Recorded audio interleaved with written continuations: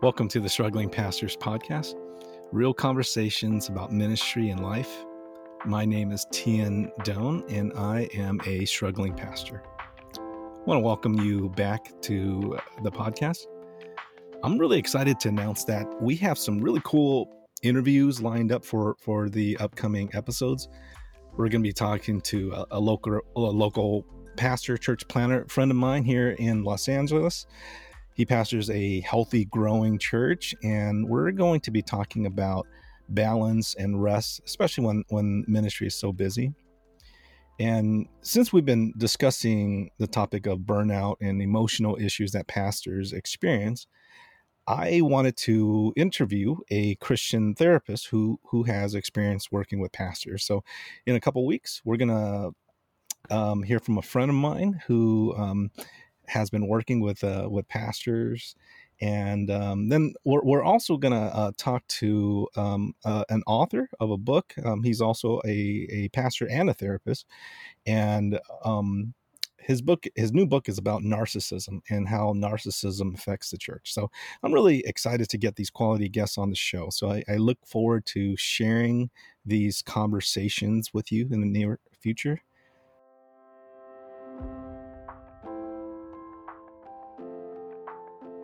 But today it's just me. My goal today is just to share my heart with you and to encourage you. I meet with a lot of pastors, and I've been hearing a lot of stories from the battlefield. And just in the past couple of months, it's kind of heartbreaking. But two more church plants in our network have closed down, and I know how this feels. It's just really painful. I had to close down a church about 10 years ago, and it still hurts. You know, you feel like a failure. You're second guessing all these things. You're like, you went into it because you thought God was calling you to do this, but things didn't work out. And it's tough. It's tough. It's tough being a pastor. And I think one of the reasons why it's tough is that no one really knows how it feels to be a lead pastor, a senior pastor. Like, no one outside the ministry really knows what it feels like.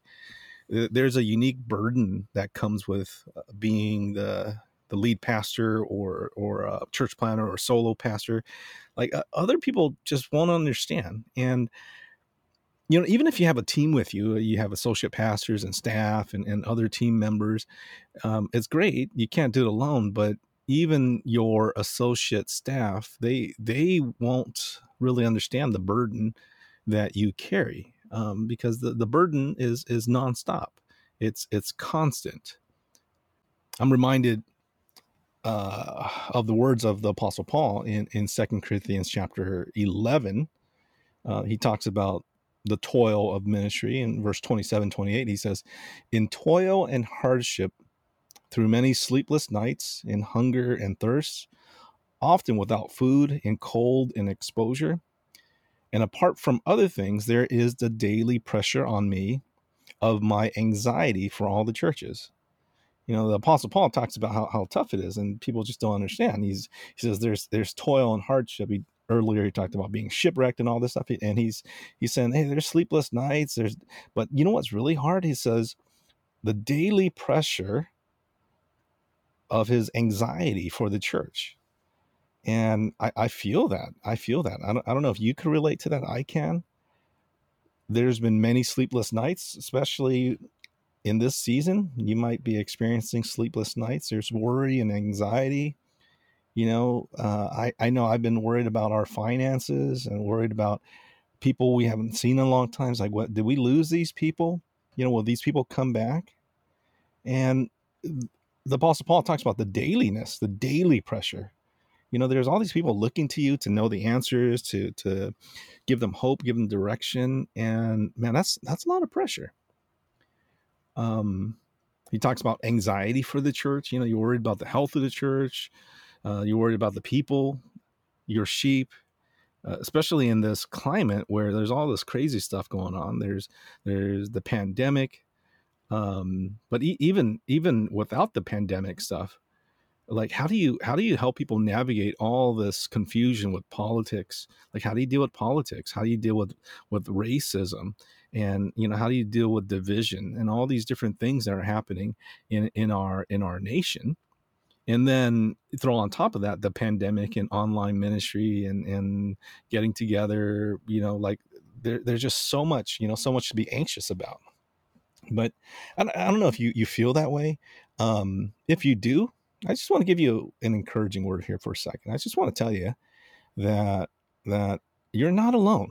You're not alone. If you feel that pressure, it's normal. It's part of ministry. There's not anything wrong with you if you feel that pressure. And that's why James tells us, he warns us, not many should become teachers. It's hard. The job we have is hard, and most people will never understand the pressure that we are under. And that's why I created this podcast, that we need a safe place to talk. We need a place to connect with other people who are where we're at. And that's what I hope this podcast will do for you. I want this to be a place of encouragement. And I plan to release these episodes on Mondays because right after the weekend, that's when a lot of pastors feel discouraged, they want to quit. So I'm hoping that you tune in on Mondays, that you look forward to at least listening to my thoughts or some interviews. And I just want to you to know my heart, that I'm in the foxhole, in the trenches with you. Okay.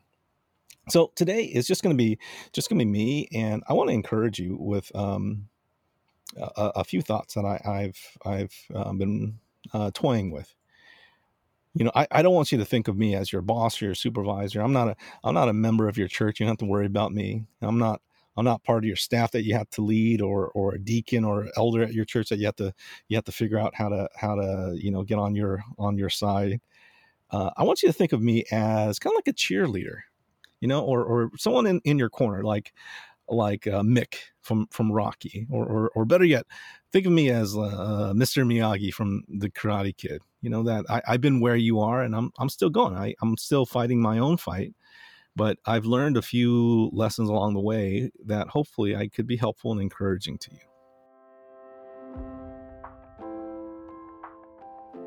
So today I want to talk to you about the idea of renewal and revival. We're in the middle of Lent, preparing for Holy Week, and I want to talk about renewal and revival, and not for your church, but for yourself, for your own soul.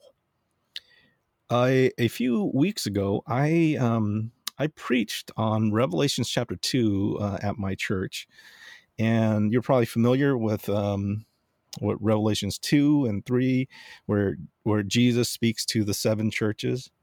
And in the section that I was preaching on, it was the first church. It was Jesus challenging the church of Ephesus to get back in their spiritual groove.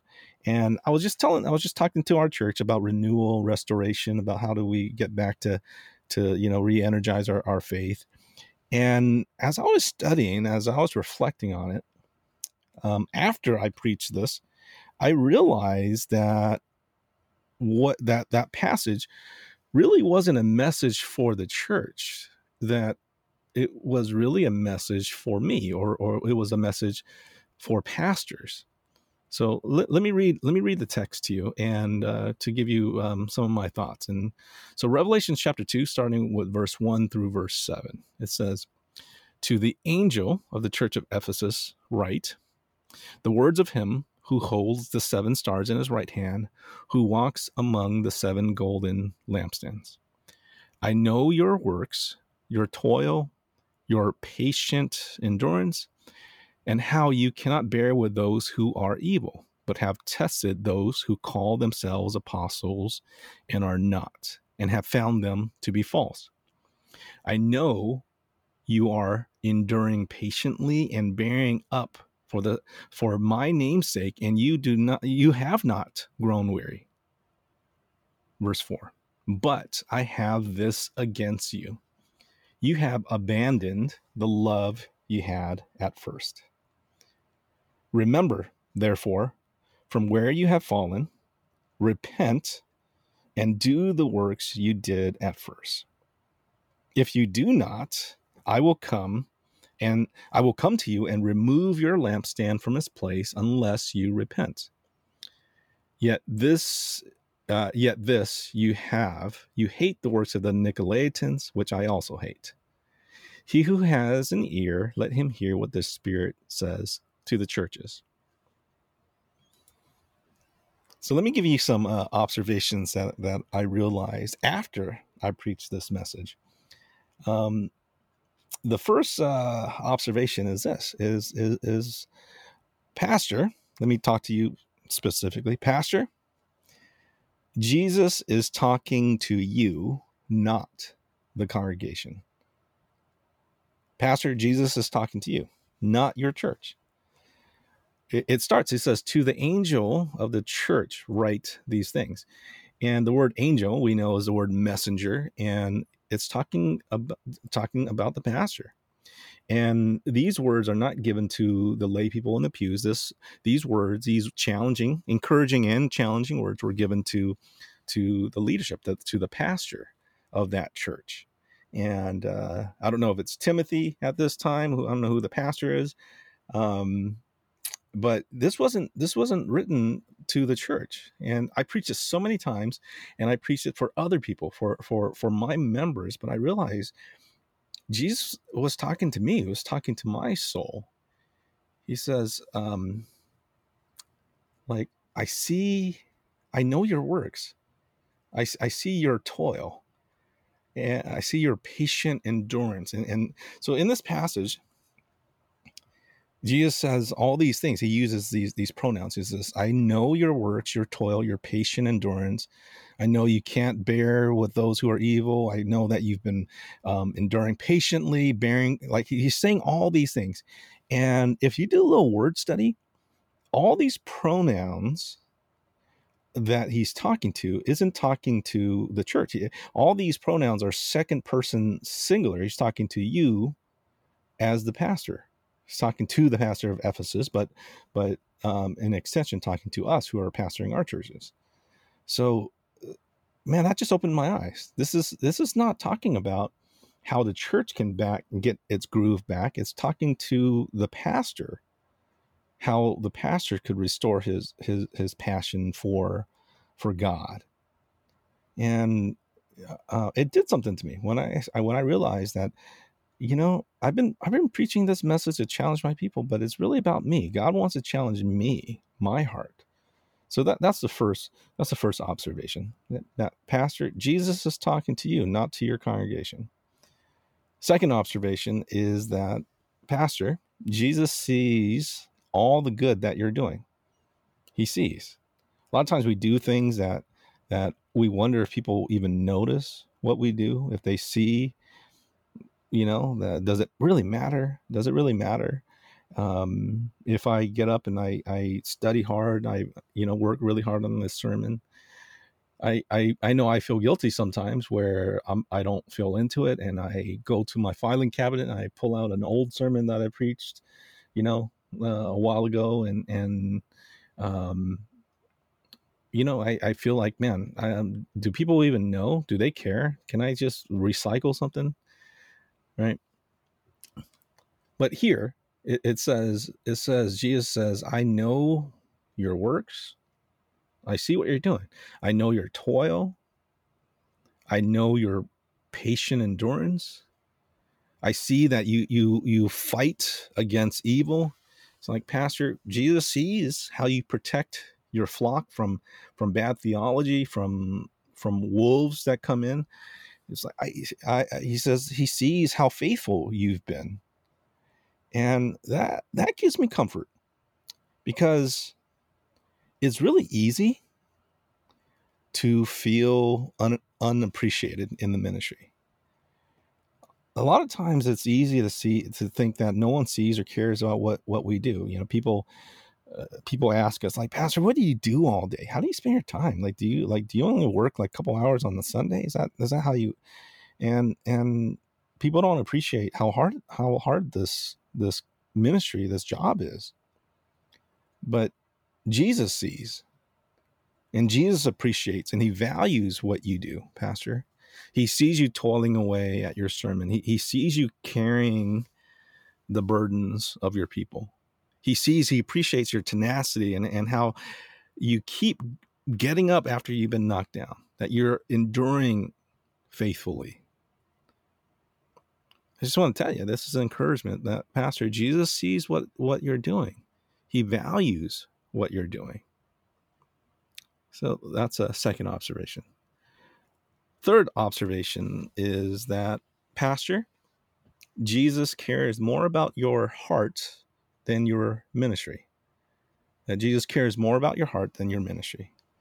Jesus cares more about you than what you can do for him. I know that as pastors, it's really easy for us to get our identities from our role in ministry. You know, when ministry is going well, we feel good. When ministry slips a little bit, we feel terrible, and we identify with our ministry. But that's not why we got into ministry. Not because of, growth or wanting to get our name out there, right? We got into ministry out of our love and our passion for Jesus. But somehow the thing that we use to serve Jesus out of love, somehow ministry itself has become the thing that saps out our love for Jesus. So, Pastor, I just want to remind you that Jesus cares more about your heart than your ministry. In verse 4, it says this, and this is, Jesus gives that compliment sandwich. He gives the compliment on the front end and then a compliment on the back end. He says, but right in the middle, right, the meat of the sandwich is this rebuke. Verse 4, he says, "But I have this against you, that you have abandoned the love you had at first." So this is what I have against you. Like, you've been showing up, you've been faithful, you've been preaching hard, you've been praying, you've been taking care of people. You've never taken a Sunday off. You don't hardly go on vacations. You never take a day off. I see you're doing good work, but this is the thing that I have against you. You have abandoned the love you had at first. Other versions of the Bible say that you have forsaken your first love. And that's really challenging. That kind of hits me in a weird place. Like, man, God nailed me right there. It's not that you have forsaken the gospel. It's not that you've been slacking at the ministry. Like, you've been faithful. You've been patient. You've been persistent. You continue to keep showing up. You show up early. You leave late. You're doing all the stuff outwardly.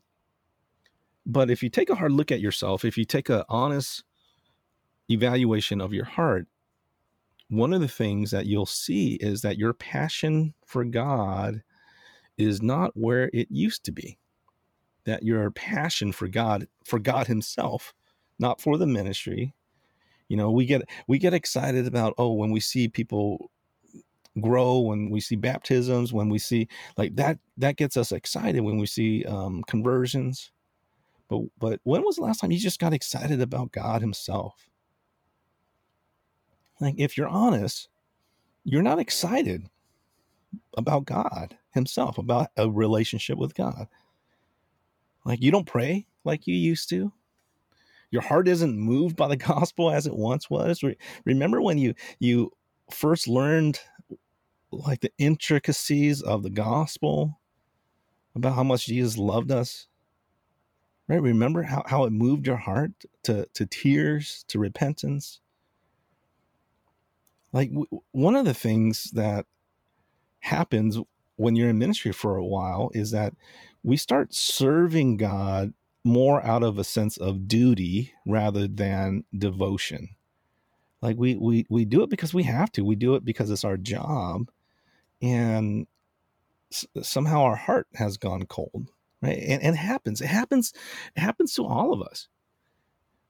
So the question is, like, how do we fix that? How do we get back? How do we restore our passion for God? How do we restore that lost passion? I mean, this is important because we set the tone for our church. We set the example for our people. if we're not passionate about Jesus, it's going to show. Other people will see it, and people take their cues from us. So how do we fix this problem? The way I explain it is this. I think what Jesus is saying is it's a relationship thing. So the image that comes into my mind is of a marriage, kind of a cold marriage. Like, you know what I'm talking about. Like, we've seen it. Maybe we've been there personally, right? So imagine a marriage, right? A Christian couple that been married 15 years, and things are okay. No one's cheating on anyone. You eat dinner together. You raise kids together. You pay the bills. You go to church together, and things are, quote, fine. Like there's not a problem. You still take a vacation as a family together. Like, things are okay. But if you look deeper, there's something missing in the marriage. Like, the marriage doesn't have the spark that it used to have. That your passion and your love has kind of gone a little cold, right? So imagine that marriage, right? Like 15 years in, this is your marriage has lost kind of its zing, his passion, right? So a couple who's going through that, what do they do? Like, most likely they'll go see a counselor. And if they go see a counselor, what would the counselor tell this couple about how do they fix things? So if they go see a counselor, most likely the counselor will tell them three things. The first thing that the counselor would sit them down is to say, hey, why don't you tell me, how do you guys first met? Like, how did he win you over? What did you see in her? What did you see in him? How did you know that she was the one? And like remember, like, think back to when you first met, to when you first fell in love. Like, can you remember how it used to be? Remember why you got married? Remember staying up late talking on the phone with her, and like, remember back to when it was good. Like, what was it like? What did you see in him or her? Right. So that's what the counselor would say. The first thing is like, hey, think back. What was it like? What did you see in them? Right. So that's the first thing the counselor would say, remember. And then the second thing the counselor would probably say is, you know what? You got to commit to making some changes. That you can't just keep on doing what you've been doing, because that's how you got here. You got to, it's not working. Your relationship needs work. You got to work on it. It's not going to fix itself. And the counselor is going to ask you, like, are you committed? Are you willing to do what's necessary to change, to get back to how it used to be? Right. So the second thing the counselor will try to get you to do is to commit to making some changes. And then on the practical side, the counselor would ask, okay, what can you tell me what you used to do when you first fell in love? Like, how did you win her heart? Like, what did you used to do? Like, do you still take her on dates like you used to? Do you stay up late at night and ask her how she's doing? Like, maybe you should go back to doing what you used to do, doing what it took to win her the first time. Like, go take her out to dinner, or better yet, make her dinner. Like, when's the last time you bought her flowers? When's the last time you compliment the way she looks and how nice her hair looks? And the counselor would say, hey, why don't you just go back to doing what you used to do? Right? So that's what a counselor would say to a marriage, a couple who's struggling in their marriage. The counselor would tell the couple who wants to renew their passion, number one, remember how things were before. Number two, you got to commit to making some changes. And number three, just go back to doing what you used to do. Go back to doing what you did at first. And that's exactly what Jesus tells us in Revelations 2. In verse 5, Jesus says this. He says, remember, therefore, from where you have fallen, repent and do the things you did at first. Remember, therefore, from where you have fallen, repent and do the works you did at first. Right? So that's what Jesus tells us we need to do. He first, number one, there are 3 R's, right? You could preach this will preach. Number one, remember. Number two, repent. Number 3, redo. Remember, repent, redo. Number 1, he says, remember from where you have fallen. It's like, remember how passionate you were about Jesus? Remember when you first got saved, you learned that God loved you and he had a plan for your life? Remember when God called you into ministry? You know, you got called into ministry because like the prodigal son, you were amazed at God's love and mercy. And why you got into ministry is that you wanted to serve him and you wanted to give him everything, right? He didn't demand it. It was just because you felt so loved and changed and grateful and full of gratitude. You're like, what can I do to serve this God? Right? Remember that. Do you remember feeling that? That you didn't get into it because you wanted to prove yourself, or that you needed security, you needed respect from people, you needed to preach or whatever. Like, you didn't. That's not why you got into ministry. You got into ministry because you were just in love with God and you were full of gratitude because he saved you and he loved you. Right? But somehow over the years, you started to transform from being the prodigal son, the younger brother, into becoming the older brother. That's what ministry does to us. Over time, we become the older brother, right? It's like, it reminds me of that Batman movie. I think Harvey Dent says that something like, you either die a hero or you live long enough to become the villain, something like that. That over time, something happens that we continue to serve, but our heart's not in it anymore. And then we become like the older brother. You know, the older brother, he was always there. He always showed up. He was faithfully serving. He did his job. But it was joyless. You know, he was doing it with resentment. He says, all these years I've been slaving for you, Father. Right? He says it was slaving. He was doing slave work. You know, he became bitter and resentful. He never stopped serving. He was always faithful. Right? But the whole time he was keeping score. And that's what made him mad when the younger brother came home. He's like, you celebrate him, but you don't even give me a goat. You never given me a goat to celebrate with my friends. I've been slaving for you all these years, and you throw a party for him. And honestly, I struggle with this because, you know, every once in a while, and I struggle with it today, this morning, actually, with feeling this comparison. Like, I was thinking about different people, ministries, that God is blessing. And I'm like, God, how come you're blessing them? You know, like, how come you kill a fatted calf for them, but I've been slaving for you all these years, and you've never given me a goat. And, you know, something happens, right? We go from being the younger brother to the older brother. And I just want to say that we need to remember what it was like being the prodigal son who was welcomed back home. Like, you got to remember from where you have fallen. Like, we got to stop being the older brother and remember what it was like to run home to our Father with guilt and shame and feeling unworthy, and how the Father saw us and he ran up to us and he hugged us and he kissed us. He forgave us and he blessed us. He restored us back to community, to dignity. He welcomed us back with open arms, and he through this celebration, this party. Like, we just got to remember. We got to remember what it was like. Remember your passion. Remember your motivations when you first started in ministry. So, Pastor, that's the first step.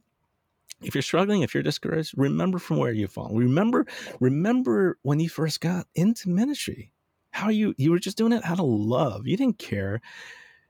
You didn't care about money or how many people would show up. You didn't care about reputation.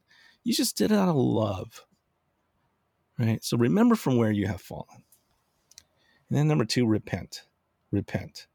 Now, you got to commit to making some changes, because if you don't change anything, nothing will change. If you want things to be different, in your life, you have to be willing to make some changes. So, Pastor, I just want to say, if you really want to change, if you want things to be different, you got to commit to doing whatever's necessary. You got to repent. Repentance starts from with admitting that you're not where you want to be. It's saying, you know what, I gotten sidetracked, and I don't want to be here. This road is leading me in the wrong trajectory. And repentance is admitting you're on the wrong path. And that's where it starts. And then it's committing to doing whatever it takes, whatever is necessary to get back on the right path. You know, I teach about this thing I created called the life change formula. Life change formula. It has 3 elements. I call it DVR. You think about, recording something on the TV. DVR. DVR stands for dissatisfaction, vision, and responsibility. That if you want to make change, if you want to change your life, you need DVR. You need dissatisfaction. You need to not like where you currently are. You need to be dissatisfied with your current situation. You're like, I don't want to be here. My heart's not right. And then V stands for vision, that you need a clear picture of where you want to go. It's like, I need to get back to being near the Father. I need to get back to that picture of the prodigal son coming home and just that joy in his heart of being accepted, right? And that's the vision. And then responsibility, that's the repentance part. It's the commitment of doing whatever is necessary. So repent, commit to making changes, right? DVR, dissatisfaction, vision, responsibility.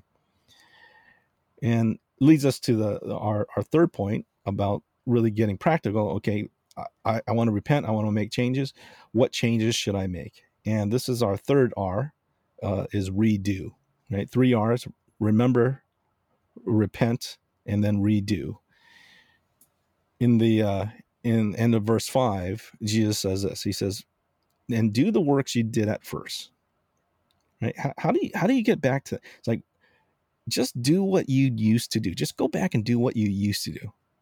Right? Think about when you first started in ministry, or think about when you even not even about ministry, when you first started following Jesus and when you started growing in love with Jesus. What did you used to do? Like, you used to wake up early and read the Bible and pray, and not for sermon prep. You didn't have a sermon to prepare. No one was going to know what you studied. You weren't studying to regurgitate for other people. You were just doing this because you wanted to know Jesus better, right?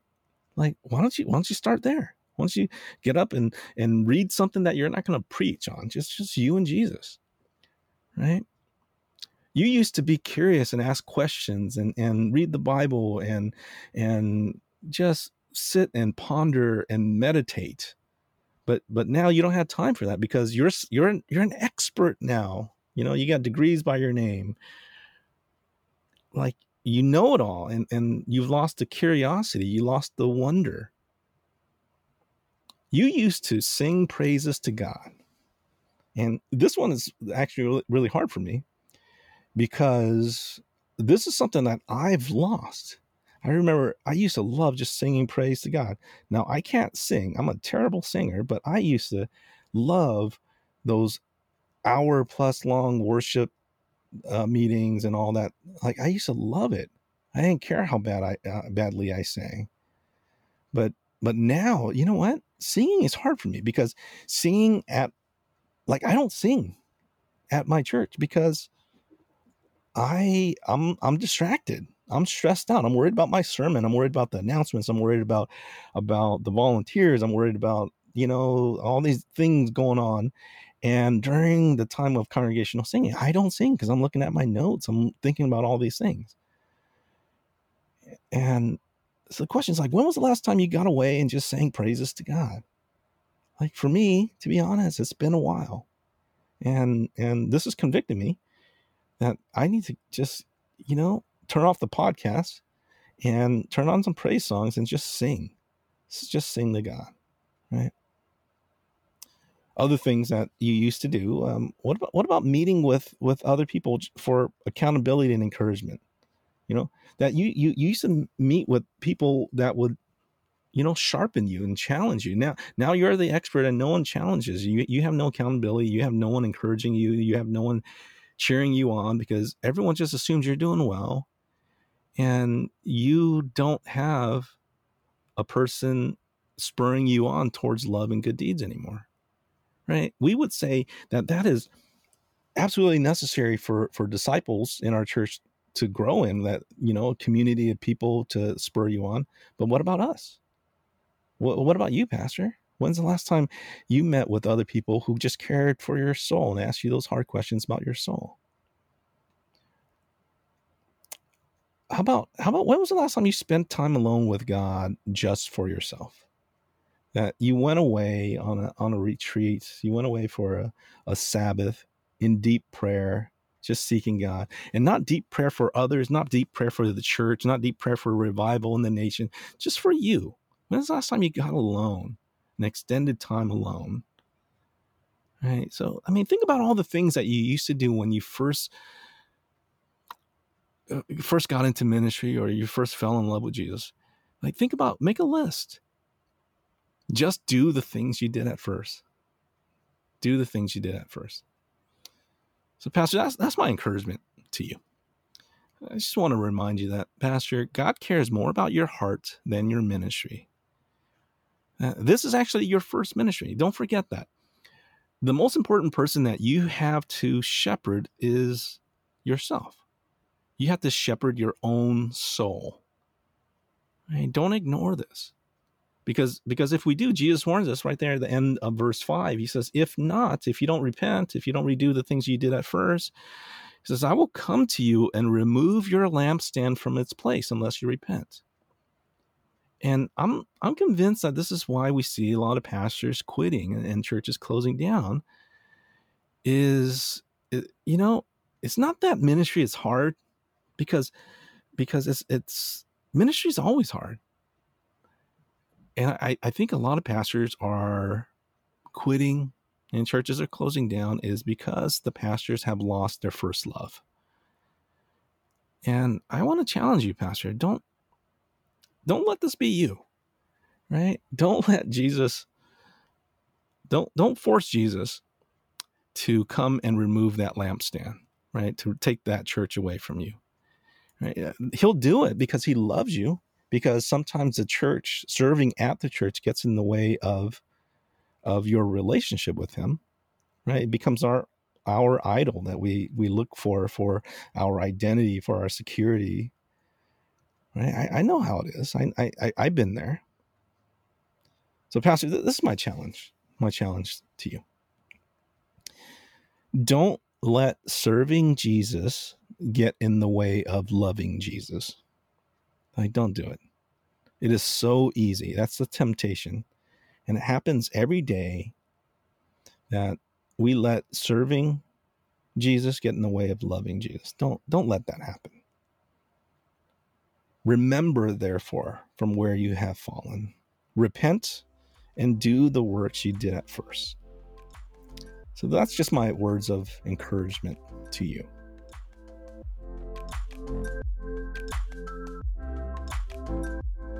Thank you for listening to the Struggling Pastors podcast. My name is Thien Doan, and I hope this has been helpful to you. If you found it helpful, I'd appreciate if you would share this podcast with a fellow struggling pastor and leave us a review on Apple Podcasts. Let me close with a Bible verse, Galatians 6:9. Let us not grow weary in doing good, for at the proper time we will reap a harvest if we do not give up. Pastor, do not give up. Until next time, God bless you.